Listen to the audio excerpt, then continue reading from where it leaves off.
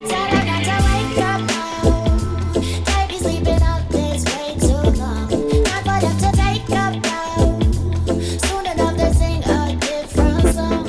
to Get World Savvy, a podcast where we break down global business models, trends, and opportunities you haven't heard about so you can be a step ahead when you're ready to launch your next big thing. All right. Welcome back to episode 2 of Get World Savvy. Last time, Ivy and I just introduced ourselves. We talked about some macro themes that we care about in the future of work and future of education space. This time, we're going to do something a little different. When we put together season 2, we started to think about what angle we want to explore. And we decided that this season was going to be a lot around business ideation and coming up with ways of looking at different markets and thinking about how we would tap into those markets. One thing that we did was we offered a free gift to anyone who wanted to learn a bit more about how we think about these things. We put together an ebook that has 30 business ideas and 4 ideation frameworks that you can use to figure out what new big thing you want to go after. So we'll talk a bit about those frameworks in this episode, as well as a few of our favorite ideas from the ebook. Yeah. So I'll just get started. One of my favorite frameworks that I actually use to teach at Beta Camp for these total beginner entrepreneurs that are teens and how to brainstorm business ideas is I tell them to try to find a niche in a really big market. And this could be just trying to differentiate yourself from existing competitors by targeting a totally different demographic or customer base with a more niche down problem. So a really good example is saran wrap. Saran wrap, you can get the $1, $2 kind from Costco or a grocery store, or you can also charge $8, $10 on a very eco-friendly, sustainable beeswax saran wrap or a lid for your bowl. Another example is you can buy an $8 Amazon mouse or $10 no-name brand kind of mouse, or you can buy a $200 gamer mouse or $500 ergonomic mouse. Cool. Very cool. Yeah. I like that one. So that was picking a niche of a big market. Another framework that we talk about in the ebook is this idea of a 2x2 matrix. And for this framework, we call it old problem, old solution, new solution. So imagine on each of those axes, you have old problem, new solution, and new problem, old solution, right? And in each of those quadrants, the one that you want to avoid is the one that's in old problem, old solution, right? So if you're trying to think of the new innovative thing, you don't want to just reapply the same solution to the same existing problem, right? That wouldn't be a way of building a new business. But if you were to look at each of those 3 other quadrants, you might find something insightful about a different way of going to market, and a different way of building a business. So for example, if you were to try to think about a new problem and a new solution, one of the ideas that we talk about in the ebook is the idea around an internet speed verifier, right? So when you go and book on Airbnb, often the landlords will say that they have internet. Most houses these days have internet, but there's obviously a lot of differences between, high internet speed and low internet speed, congested areas, et cetera. If you were able to have this third-party service that could tell you in certain locations where you should go to find the fastest internet, that could be one simple solution that provides quite a bit of value because, especially for digital nomads or folks who require internet access to do their work, that's hugely valuable. So that's a new problem because, finding fast internet speeds is relatively new, and it's a new solution because that third-party service doesn't exist yet. If we were to do one of these other quadrants, so for example, an old solution to a new problem, we could talk about something that's going on right now, right? We're in the middle of a pandemic that creates a new problem because people can't travel, but an old solution could be something like a subscription box, right? So there's the idea of being able to travel around the world from the comfort of your own home. So if you could get a subscription box that's full of different souvenirs or different items or stories about different cultures, that allows you to experience something new, but in the confines of your own home. So again, that's taking an old solution because subscription boxes and other sorts of, delivery oriented services exist, but to a new problem because, we can't travel. Moving on to the third framework that we talked about, which was bundling and unbundling. The most popular platforms for unbundling, which we saw a lot in the last maybe even decade, is the unbundling of Craigslist. So if you just go look at Craigslist, every single search bar, there's always someone that's niching, well, using the niching one again, on that specific line. So if you think of ride sharing, there's Lyft and Uber that actually already existed on Craigslist. You can think of women's apparel, dating, different jobs, finding legal advice, different services. You can think of so many different things that have replaced each of these. You have Thumbtack that have replaced home services, Airbnb if you're looking for a place to stay, lots of different shopping platforms if you're looking for secondhand apparel. So that's one of the things that you can do, or you can unbundle even a bank. You see a lot of neobanks that offer better saving rates, offer more crypto trading, after transferring money that's more user-friendly, etc. So you can definitely build products just looking at that specific demographic and what that problem is solving and do it much better and more user-friendly. Yeah, cool. And then the last framework we had was the concept of a productized service. And so if you were to look at any service that's out there, whether it's landscaping, copywriting, et cetera, if you could figure out a way of turning that into a reproducible model with consistent pricing and some sort of brand element to it, that's what we think of as a productized service. So one example is if you had a copywriting service where if you said, give me 500 words of just like anything that's relevant to your company, and I'll turn that into a 1,000 or 1,500 word blog post. So you're taking a consistent inputs and you're saying, okay, I'm going to make this into something that's going to be much more palatable to your audience once you give me the criteria. What's the demographic? What's the sort of voice that I should be speaking in? Give me some key details about what I should be talking about. And then I'm going to turn that into something new. And that's a service there. So that's something that you can make very consistent because you're controlling the inputs, you're already specifying the outputs, and then you just put a pricing model around that. And so that's the productized service framework.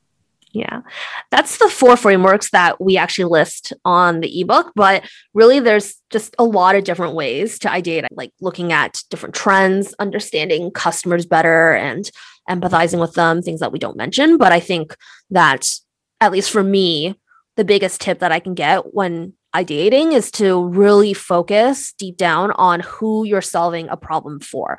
Because I think it's super, super easy to come up with different solutions and ideas, but the problem itself needs to really exist. Yeah. What's your best piece of advice? I like that one. I also say people often, especially in the startup world, when you look at like Y Combinator, they'll say, make sure that you're building a painkiller and not a vitamin, right? So to your point on solving a real problem, it's usually a better path to solve something that's like an urgent must be solved, rather than kind of a nice to have, like this thing might make my life a little bit better, but like I wouldn't go out of my way to seek it. So seek out the painkillers, not necessarily the vitamins. I'm actually curious, how would you think about creating more painkillers solutions for those that seem to already have everything, right? That are living in the first world and making a lot of money, and everything seems to be like a extra nice to have. That's a good question. I know, like on another podcast, there was an entrepreneur named James Altucher, and I remember him saying that one of his practices is just to keep a notebook and just like every day write down like 10 things that bother me about the world, right? And so then you're kind of tuning yourself in to look, like kind of seek out problems, which I think is a good practice, right? Where even when you're living very comfortably, where you have a well-paying salary or you don't have to worry about like existential things, there's probably things that annoy you about like day-to-day life. And if you can actually like take note of that, I think over time you'll either discover trends, or you'll see like one thing that, is actually pretty painful. And you're like, oh yeah,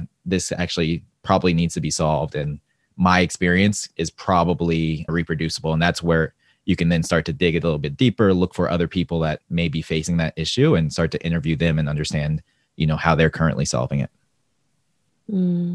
I think a good way to look at it is looking at what are the things that cause me pain. Is it things that I spend a lot of time on that all of a sudden things that I've recently been paying for have been things that I would rather pay someone else to do than I do myself because I really just don't like doing it, or I just really think it takes me way too long and my time could be better spent elsewhere. And something that I've been doing a lot is actually trying to outsource my life. I've just recently hired a fashion stylist on Fiverr because I just hate shopping and I want someone to help me rebuild my closet. And I know that if I can only have 7 outfits in my suitcase, it's going to take me a good 3 days more to decide on a single outfit. Yeah.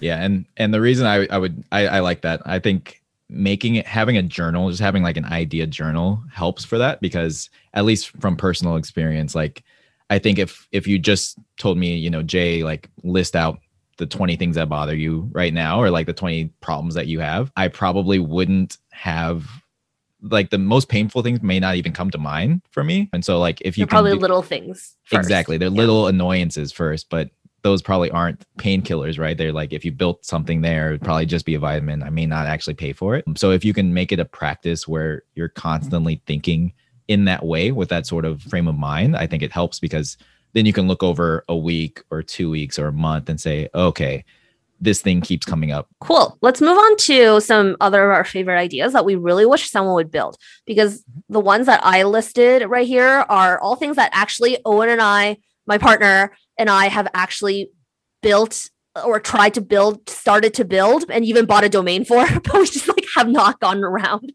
to finishing it. We actually have domains on these, so we're happy to give them away potentially too. But Jamar, why don't you start? Okay, cool. So one idea that we cover in that ebook is home office in a box. So which framework did we say? I think it's like a bundling. I think it's right. Yeah, it's a bundling. Yep, exactly. So if you were to think about a current trend is, you know, everyone's working from home, and companies have to figure out how they're going to provide either a perk or allocation budget for their employees to build out their home office. So, you know, when you think about a home office, like when I look at my setup, I have like a table that's both a standing and sitting desk. I have like my monitor arms. I have a secondary monitor, you know, need my notebooks, etc. There's a bunch of things that I need to like be able to do my job. And for most people, you know, they are going to have to buy all of those things separately. There's not a lot of guidance on what's the proper setup, like what size desk do you get, et cetera, et cetera. So there's an opportunity for a service to exist that bundles all of those things and makes it like a one-stop shop for home office, a home office in a box, if you will. And that would be super convenient because it allows individuals to just go to one single source and find a catalog for everything that they need for, you know, for their space once you give certain sorts of like specifications.